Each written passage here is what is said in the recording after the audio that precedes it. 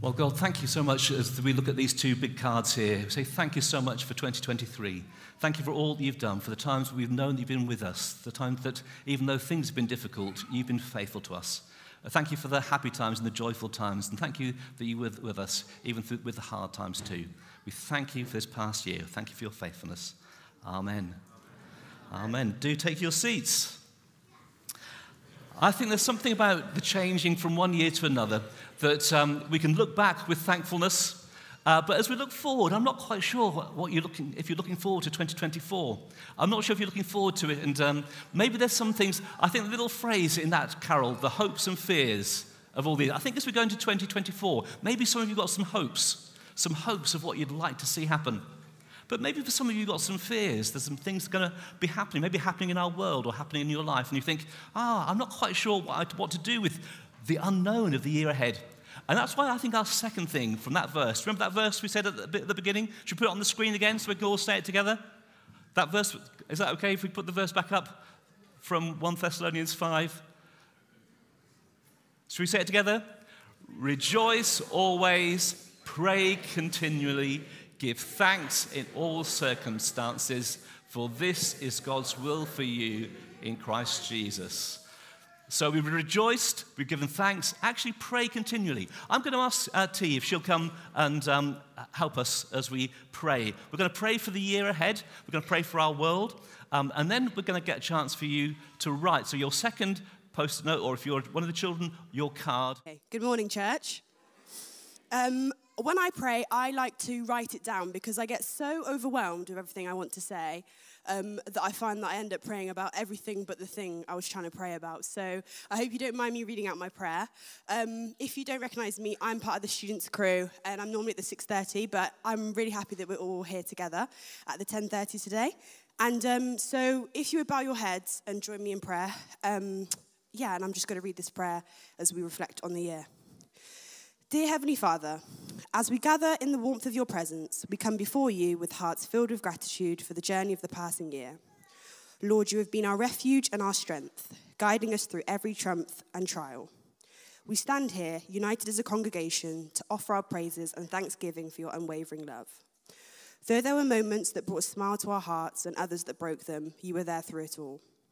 In this moment of reflection, we find solace in the words of Psalm 139, 23-24, where David prayed, "Search me, O God, and know my heart. Try me and know my thoughts, and see if there be any grievous way in me, and lead me the way everlasting." As we approach the end of the year, may we surrender our hearts to you, inviting your divine light to illuminate the corners of our lives that need your grace. Lord, we humbly acknowledge that your plans are higher than our own, and your ways are beyond our understanding. As we look ahead to the new year, we pray for the wisdom to accept your will with open hearts, trusting that your purpose will prevail in our lives and in the life of this church family. In Matthew 6:10, Jesus taught us to pray, "Your kingdom come, your will be done, on earth as it is in heaven."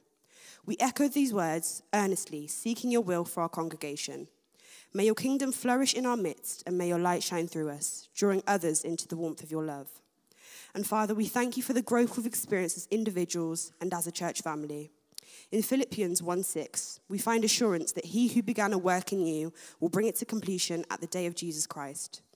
So we place our trust in your steadfast guidance, knowing that you are the author and perfecter of our faith.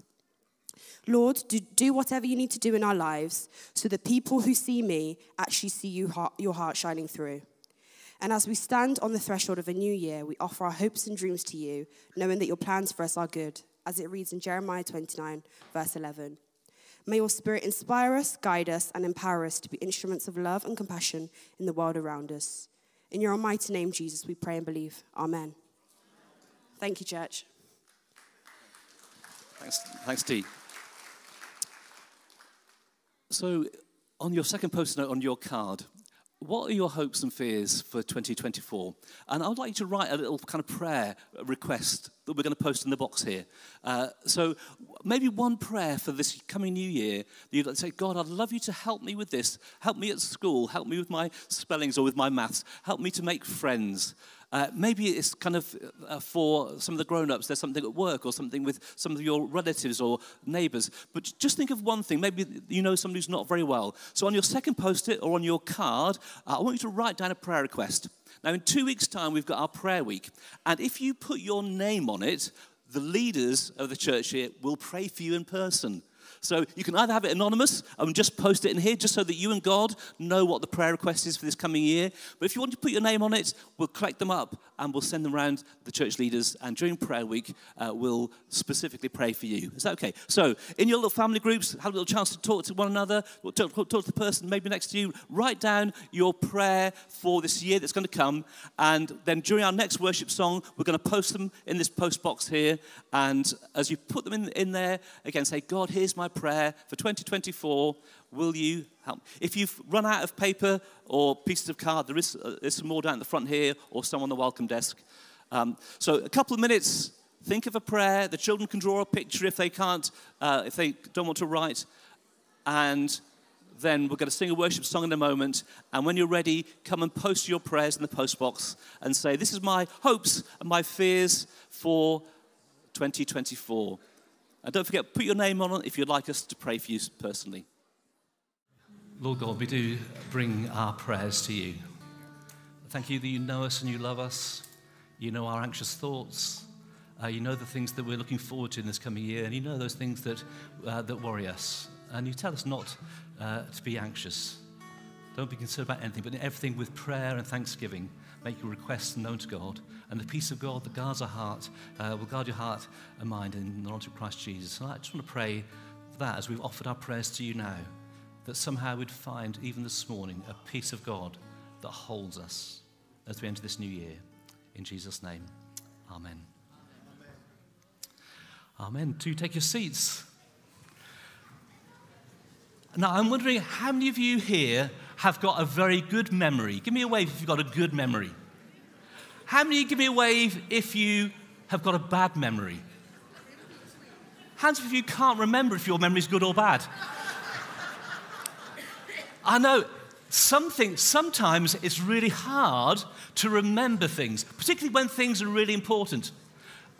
Just once in a while, maybe during the school holidays, I'll do the shopping in our house. And so I'll go up to Asda or any other supermarket, and I always have to have a list, because if I don't have a physical list in front of me with a list of things, I'll just forget what we're going to have for breakfast, lunch, or tea. And I'll come back and I'll get into a little bit of trouble. So a list, something physical to help remind me is just really helpful. I'm not sure if any of you went on a really good holiday this last year. Give me a wave if you went on a good holiday, enjoyed. I wonder whether you brought anything back to help you remember that holiday. Did any of you? Actually, I went to visit my brother in Peru. Now, I don't often go to such far-flung countries. And we went on the Inca Trail up to Cusco, and I bought something to remember that special holiday. And this is it. I'm not sure whether the camera there can pick that up. Is that one there? Can you see it? Is it? Here you go. This is from Peru, from the Inca Trail. Do you know what? Anyone know what that is? No? It's sheep's toenails. Oh, yes. Sheep's toenails. And they're all dried, probably not very hygienic, but this is something that when I look at this physical thing, it reminds me of a holiday that I had in Peru. Now, there's something that's the most important thing in life, and that we need to remember, and that is the fact that Jesus loves us no matter what we like, no matter what we do. That's the most important thing in life to remember. Now, sometimes if somebody tells you that God loves you or that Jesus forgives you, sometimes they're just words, and sometimes maybe you need to have something to help you remember. And Jesus, he knew that sometimes we needed things to help us remember. And he gave us something that we call communion, or the Lord's Supper. And it's something physical to help us remember something was true. So we don't often do communion when families are together, but actually it's one of the two things that Jesus told us to do. When we follow him wholeheartedly, we baptize people who believe, and he said, I want you to take communion to remember me. So what we've got here is we've got some bread. It's gluten-free bread, no nuts or anything, just so that it includes everybody, because this is for everybody. There's some bread, and this bread, Jesus says, when you eat this bread, I want you to remember something. I want you to remember that all the bad and the sad things that you do that break our world up, break our families up, break things around us, make things sad, when Jesus died on the cross, he died to make those things right, to bring a whole brand new kind of life to us. And he gave them some juice. It was some grape juice, probably for them. We've got grape juice here. Probably for them, it might have been slightly alcoholic, and it would have been wine. But he gave them some juice, and he said, actually, I want you to, when you drink this, I want you to remember me. Remember that when I died, actually, you look at the color, and it maybe reminds you of if you cut yourself and you're bleeding, it reminds you of blood, which, oh, that sounds a bit strange. But when Jesus died, he died that everything that we did that was bad and sad and wrong, he could take it away. He took that punishment so that we can know God's love for ourselves. And he said, do you know what? That's the most amazing thing in life. You've got to remember. And to help you remember, when you meet together, take bread and eat it. Take a cup and share it. And remember me. So that's what we're going to do this morning. As we leave 2023 and as we go into 2024, we're going to remember Jesus. Remember his love. Remember that he lived for us, he died for us, and he came back to life for us. Actually, remember that one day he's going to come back, and he's going to put all the wrong things and sad things in our world, he's going to put them right. And he says that's the most important to remember. Here's some physical things to help you remember. So what we're going to do in a minute is we're going to stand up to sing a worship song. And if as families you'd like to share the bread and the cup, I want just one of the parents to come, and this side here and this side here, there'll be a cup. Grab one cup for your family and enough pieces of bread. If you're not with a family group, there's some tables at the back and at the side as well. And go and, with your family while we're singing a worship song, actually just pass each other a little piece of bread. Pass the cup round, or take a little cup yourself. And actually, as we go into 24, let's remember Jesus. Remember how amazing he is. There's no one else I'd rather follow than following Jesus. Now, there's three things we're going to say that are going to come up on the screen. It says, Christ has died. We remember that he died. Christ is risen. We remember he came back to life again. And Christ will come again. We'll remember that he'll return. So we're going to say those three things together. So should we stand together? We're going to say these three things. I think they're going to come on the screen. And then as the worship band starts, if your family wants to do communion, there's no pressure, you don't have to. If either mum or dad comes to collect a cup and some bits of bread, if you're not with a family group, at the side there and at the back there, there's some little cups and a piece of bread. Let's take some bread, take some cups, and remember Jesus. So let's say these three things together. Shall we? Ready? 1, 2, 3. Christ has died. Christ is risen. Christ will come again. Let's worship. Let's take family communion together, and let's remember Jesus.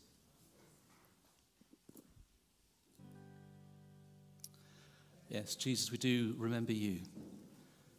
The most important thing in life to ever remember, that you came to our world. We remember your birth at Christmas, but we remember how you went on to live a life that was the best kind of life possible, showing us what it truly means to live in your world, your way. But thank you that when you died and when you came back to life, you dealt with all the wrong that's inside our own hearts, all the sadness and the badness, and you are able to take it away and give us a brand new life. Thank you. That means we can enter 2024 with real hope, because we know that it's you in us and you with us. Amen.